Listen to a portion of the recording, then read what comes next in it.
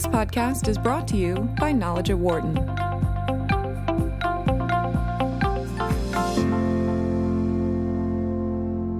Automakers are stepping in the battle between the Trump administration and the state of California over fuel economy standards and emissions. 17 car companies reportedly signed a letter to President Trump last week urging a deal be reached to prevent lengthy instability and litigation. The Trump administration rejected that request, saying that California had not provided an alternative. The automakers reportedly also sent a letter to California Governor Gavin Newsom asking for a compromise between the standards set by the Obama administration and the changes coming from this White House. President Trump wants to significantly roll back the standards set in place by his predecessor, where cars must average 54.5 miles per gallon by the year 2025. With credits, though, that average would be actually fairly lower. California can set their own stricter rules on fuel standards and emissions through an exemption granted by the EPA back in the 1960s. The Trump administration wants to strip the state of that ability, claiming it impacts the pricing of vehicles and hence hurts the industry. With more, we're joined here in studio by John Paul McDuffie, the director of the program on vehicle and mobility innovation at Wharton's Mack Institute, as well as a management professor here at the school. And also joining us, Eric Orts, director of the Initiative for Global Environmental Leadership and professor of legal studies and business ethics here at Wharton. Gentlemen, great to have you with us today. Thank you. Thanks for coming in. Good to be here. So I guess let's start with these letters that were presented by the automakers and obviously have been refuted by the White House. But give us a sense of what you think the automakers, John Paul, were trying to do. Eric and I were realizing we talked about this earlier when the EP said they were going to review the Obama standards, and we saw a fight coming with California. And at that point, the automakers didn't say much. And I think our sense was, well, if the regulations could be relaxed a little bit, that would make life easier for them. But they actually didn't want them to change a lot because they've got this long technology planning cycle. They've been planning for this for a long time, and they certainly don't want two standards. So I think now it's very clear the Trump administration has announced their rules. California has announced they're going to fight them. And the automakers want a signal where they weigh in. They don't want two standards. They want a negotiated compromise. In a way, it's consistent. But I think before they didn't want to take a public stand. Now they've been forced to. Maybe too little, too late. Eric?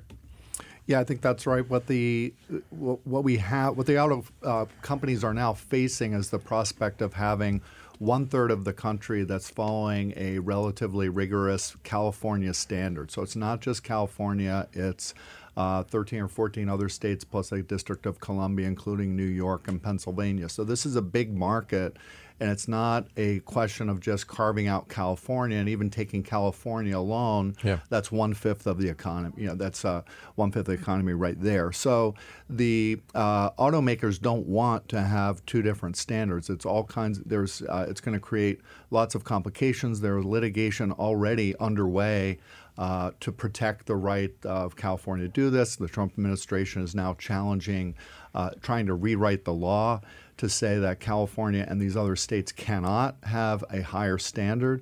My prediction is that that's a very weak case, and the record so far of the Trump administration is abysmal. One could use the word losers to describe generally the record of the Trump administration. The reason is that they don't really come prepared with any actual facts. Right. So there was a lot of factual development, of scientific development that went into the Obama administration's setting of the standard. And it's not just climate change, which is one big issue, right? Is that this is a big piece of the climate change program, part of the Paris Agreement commitment that Obama made. But it's not just that; it's basic economics. So there's a lot of evidence that the economic justification for a higher standard that was under the Obama administration was good for overall health, and so there's a lot of benefits from that. Benefits from jobs, benefits from the lower fuel efficiency actually might not be what most people want when they want an SUV, but overall, when you have lower costs on fuel efficiency, it's better for the economy. So the problem is the Trump administration is trying to move forward with this regulation. It's likely it doesn't have a lot of it's likely it's not going to survive. But the auto companies don't want that. You don't want to have huge litigation uncertainty. Looks like you would rather have the Trump administration using its influence to go to California, have a negotiation, and work out some kind of a single standard. But it doesn't look like that's going to happen. So let's go back in time here now for those people that really don't understand the backstory on this. They want back in the 1960s for the state of California to have these standards, the different set of standards in the first place, really came from what thinking, John Paul? I mean, it wasn't a big view of climate change at that point. It was really smog around L.A. And a feeling that with the level of auto traffic they have and felt they would continue to have, it was just going to keep being a major, dark cloud over their future. Literally a dark cloud. And so that was where California got the right to set their own standards. And, the smog problem is mostly dealt with, and California doesn't want to go back. So, I mean, that's a part of the reason it's not just that they want to fight Trump. It's they actually have a material example in their memory of what happens if you go backwards on this. Eric? Yeah, well, that's exactly the history. For a while, there was resistance. It's like, why is it impossible for L.A. to control to anything close to the standards that the EPA had set for almost all other cities? Sure. It's not just L.A. I mean, Houston has had a problem, et cetera. Yeah. But then it finally became clear it's because anyone who goes to L.A., everyone drives everywhere all the time in L.A., right? Yeah. So that has not particularly changed, but what has changed is that California has taken this issue very seriously. And if you go out to L.A., you see a lot more electric vehicles that have zero emissions, et cetera. And so as John Paul indicated, there has been a success story in the sense that the smog problem is kind of relatively has been significantly eliminated, and California, the last thing it wants to do is go back to some kind of standard where you're going to be killing people. Essentially, like if you take this off and just allow everyone to drive their SUVs in Los Angeles and completely change the character of the car culture that has developed, which is relatively cleaner now in the last 20 years or so, you can't get away from the fact that you're really killing people. This causes, it's not just climate change in the future, which also kills people, but it immediately is affecting people's health. And I don't see California wanting to go back on that. And as I was mentioning earlier, I don't see a court coming in and telling California, you have to go back to these standards that are going to hurt your people, hurt your economy, et cetera. It's just a pretty strong case that they're going to have on the economics and with respect to the health of people. The question around the 54.5 number, obviously we talked with both of you about that over the last few years, and as I mentioned before, with credits, that number can come down. But you're talking about the fleet of cars in an automaker. We're not talking about every specific car that would have to be meeting those numbers. So the question is that 54.5 number or whatever that lower number is that a fair number for the industry? Well, so I think there are a few little bits of background that might be helpful here. Yeah. So 54.5 was the original announced goal in 2012. There has been negotiation about that rate, which included California, and it was dropped to 46.7. So 54.5 is the number that's, it's historically accurate, but it's not actually the current target. Yeah. And it's a little lower even for cars.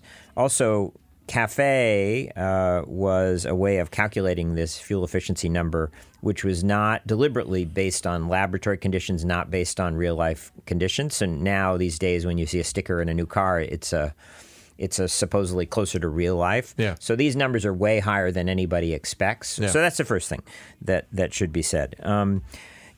My perception is that the industry doesn't love regulation. They don't love these kinds of standards because they see from the evidence of their showroom traffic that people aren't necessarily gravitating towards the most fuel-efficient vehicles. But there's been tremendous innovation, and it's not just electric vehicles, it's not just hybrid vehicles, it's the good old internal combustion engine, all sorts of creative, clever stuff is being done to get more fuel efficiency and get lower emissions out of that. And that's, I think, only good to see that innovation in that technology. Some historians of technology talk about a last gasp phenomenon where an incumbent technology that's threatened sort of has a sudden spurt of innovation as it's, maybe as it is about to disappear. But even if it's not about to disappear, something that extends its life. We're in a kind of golden age of not just these alternative drivetrains, but of really creative extensions of internal combustion engine in the direction of these goals. So why stop that? And I think the auto companies, they might say this or that is harder or easier for them to do, but the overall goal, I think they were headed for it, and that's why they wrote this letter. Eric?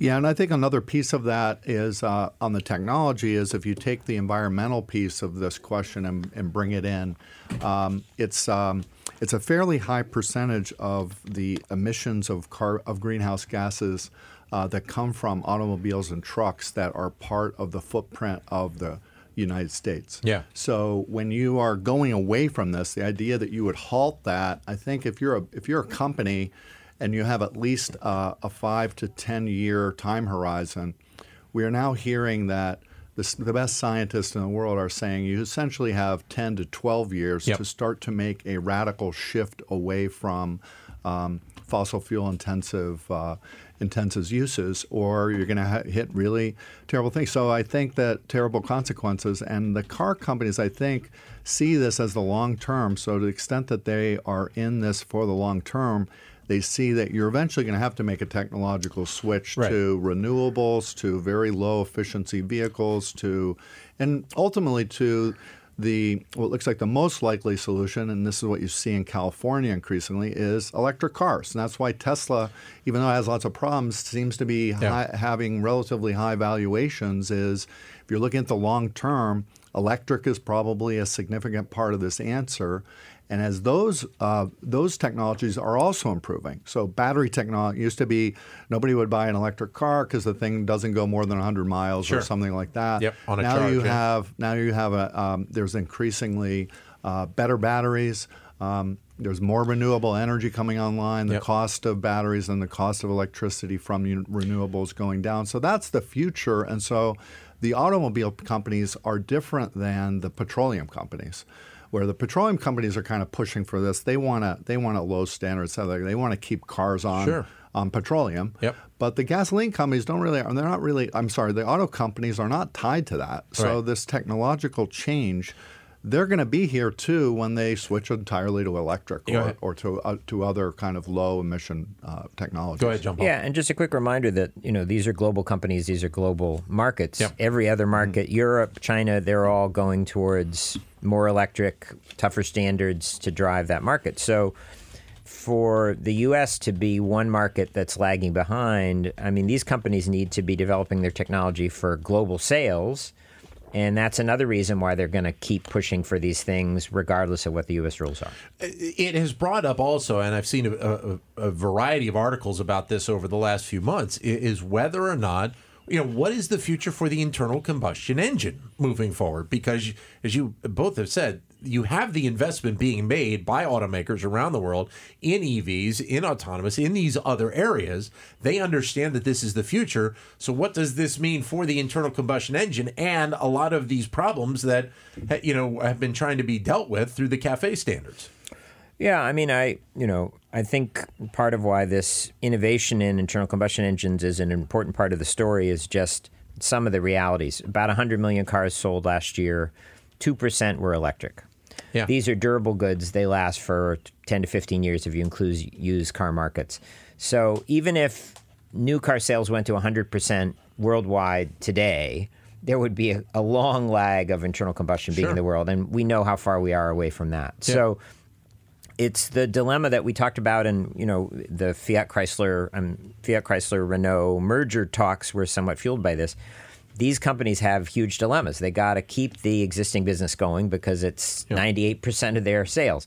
But they got to invest in the new technologies because they know it's coming and they got to be ready. And they've got threats from the tech companies who hope to displace them. So that's the investment dilemma for them, and that's why they don't need more disruption like two standards for their fuel emissions and efficiency standards here in the U.S. Which I guess to a degree, does that also bring up, when you're talking about these companies being global, of how this change in technology goes forward overseas in places like Europe, where they are focusing on the standards, they are focusing on the technology just as much, maybe even not more, and there's maybe even a little more acceptance of these types of technologies overseas.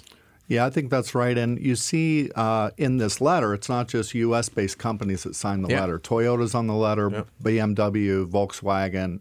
So I think only Fiat Chrysler is off the letter. I'm not sure why. But the kind of putting this in broader perspective, I think one analogy might fit is that the internal combustion engine is a little bit like natural gas and the big picture of energy usage. So natural gas is considerably less harmful to the climate than petroleum and coal. So you see coal pretty much being wiped out by natural gas, and for environmentalists that's a good news because coal is the worst for the planet. So my sense is that the internal combustion engine is like natural gas in the sense that it's a transitional technology. As John Paul's indicating, you can't just change on a dime to go from 2% electric to 98% electric. But my sense is that in the long term, you're going to go heavily electric if you're going to control for environmental problems, and that we'll look back on the internal combustion engine kind of like we look back on horses and buggies, which were also kind of dirty in the streets, right? You're just not going to use them because you're going to move to it's very hard to control some other greenhouse gas emissions. In transportation, the technology is basically there as long as you change the energy grid to get close or pretty close to a zero emissions footprint. And right now, transportation in general is about 30% of the U.S. footprint, and then cars and trucks, I think, are a fifth of our greenhouse gas footprint. So if you make a lot of progress on that fifth, you're getting close to some of the targets that you need to get to if we're going to avoid a climate catastrophe. The horse and buggy still does pretty well in central Pennsylvania. We should let people know. There's not a huge amount of sales there, though. I don't think we're going to. There is not a huge amount of sales. So then, what is your expectation then of John Paul of true potential impact from doing these types of letters? I mean, it's one thing to make the statement. You're reaching out to both sides. You're trying to broker some sort of a deal so that you have a little more business certainty moving forward. But in the end, is there a lot of impact there? I mean, I doubt it. That presumably there's back channel stuff that's been communicating this position to the EPA while they've been setting these rules. I think it is a public stance. It has some symbolic value in terms of where the public wants to see the auto companies on this. I think it's part of their repositioning towards electric and clean energy that they would say they don't want to support the Trump administration changes here. And if you take the Trump administration's goal as partly an attack on California, which in many areas has had leadership role in regulations that the Trump administration would like to eliminate. It almost doesn't matter,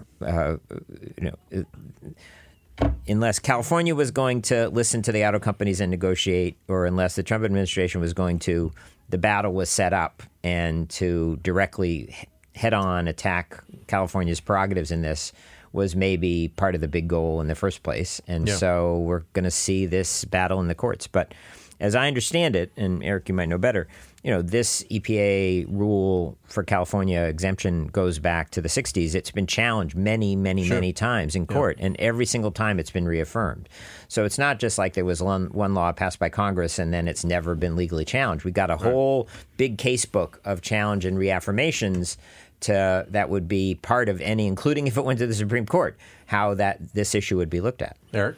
Yeah, I think John Paul's right on the law, and I think one point to add is I think there's a divide in the Trump administration. On the one hand, there's a general sense that that it's pro-business, and on the other hand, it's clearly a populist presidency. And so I don't think you can avoid the politics of first. Trump seems to want to roll back almost any Obama-era regulation. So that's first target, and that's a problem here where you're compromising. The compromise goes back toward the Obama standard. That's politically not where they want to be.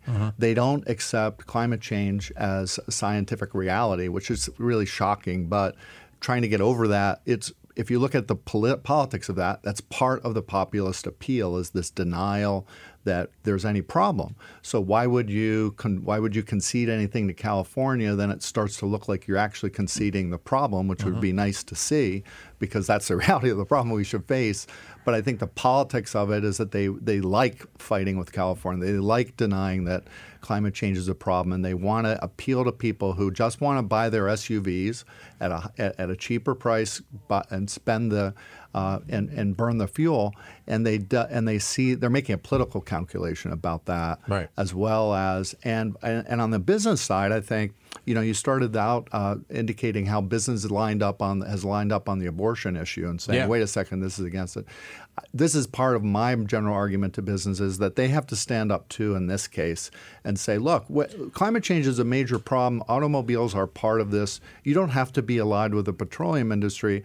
Kind of one maybe semi-radical idea I'd suggest is, why don't the companies get together and just say, look, we see this as a problem. We're going to take the hit, and rather than have this big litigation mess and actually calculate, especially if the Trump administration won't come to a compromise, why don't they just say, you know what, we're going to converge on the 1/3 standard, and we'll look at 1/3 of the country is on the California standard. It's New York, Pennsylvania, et cetera, as I indicated. Why don't the companies just take the high road and say, we will comply to the higher standard because we believe climate change is an issue as well, and we're gonna depart from the Trump administration on this issue.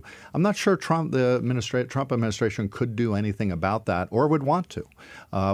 Then if the companies took that position and there were auto tariffs put in place or something like that, it would look like Trump is hitting back on the businesses rather than playing politics. So I think there is an option here where businesses can get together and maybe come up with their own standards, say, okay, we're going to follow this. Now that will cost them money to comply with the California standard, but long term, it strikes me that would put them in a better strategic position to be surviving long term. But I guess, John Paul, then when you look at the auto industry, and as you mentioned before, with 2% electric and 98% still internal combustion, the auto industry has a tie to the oil industry, and are going to continue to have a tie. And realistically, the oil industry is probably more so than the auto industry, the one that really wants to keep the standards lower so that they can, have more gasoline in gas stations and pipelines across America. Yeah. Well, so you can imagine that part of their silence before may have been deciding that they didn't want to come out publicly looking like they were backing the environmentally friendly agenda of California for all the reasons, but that would also point to their past alliance with petroleum and oil companies and the like. So this is a little bit of them stepping out, being willing to take a different position from the oil companies. I think historically the California standard was a different standard from the federal standard for many years. It was only in the Great Recession when these Obama-era regulations were negotiated that they went to a national standard. So actually we're only less than a decade into having one national standard, which is now being challenged. The auto companies have planned for meeting California, even though they had some flexibility because the rest of the country wasn't doing it yet, for a long time. They've built their technology planning cycles around this.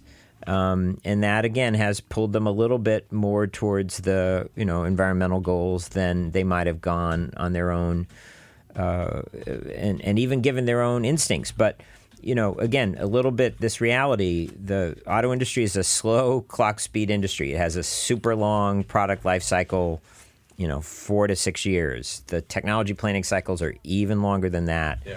And nothing is more expensive than disrupting those things in the middle. So I think that has to be remembered, a sort of a fundamental business interest for them is stability in these rules. So from the legal side of this for a second, is this something that it feels like it has enough teeth where we're going to be talking about this moving all the way up the legal chain here, maybe to the Supreme Court at some point? Well, yeah, unfortunately, and what that means from a company point of view is that that's a lot of money, right? Because this is going to be expensive litigation. Yeah. And as John Bell indicated, the last thing they really want to do is have disruption in the planning. You're going to have some uncertainty. I mean, I'm fairly confident that the Trump administration is going to lose on this, but you still have some uncertainty. There's a Supreme Court that's moving toward the Trump administration on this. And so even though you might have a high prediction, there's a strong interest politically for the Trump administration. Sure. If they decide they're taking this, they're going to push it all the way through. So that's a lot of expense, and I think that's another reason why businesses really should start to think about how you think about regulation. So that's one kind of other issue here is I think there's a tendency for businesses to be anti-regulation, and they form that in the New Deal, post-New Deal period. But now that you're in an era where you almost have an Ayn Rand sort of anti-any regulation is best, you realize in the practical world that that's not the case for the automobile industry. For the reasons that John Paul has indicated, they need to have long-term certainty for what the trajectory is. And so then when they're shifting, when the Obama administration was shifting, they've shifted to that. Now they kind of got the gain of having some regulatory flexibility, but now they didn't want this much regulatory flexibility, right? Because now it's thrown into uncertainty. They don't know what to do. So that, I think, is one lesson from this also, is that regulation is not necessarily bad for business.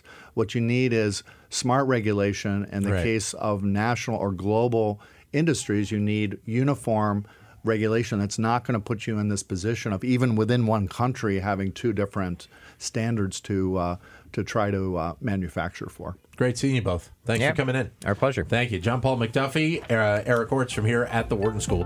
For more insight from Knowledge at Wharton, please visit knowledge.wharton.upenn.edu.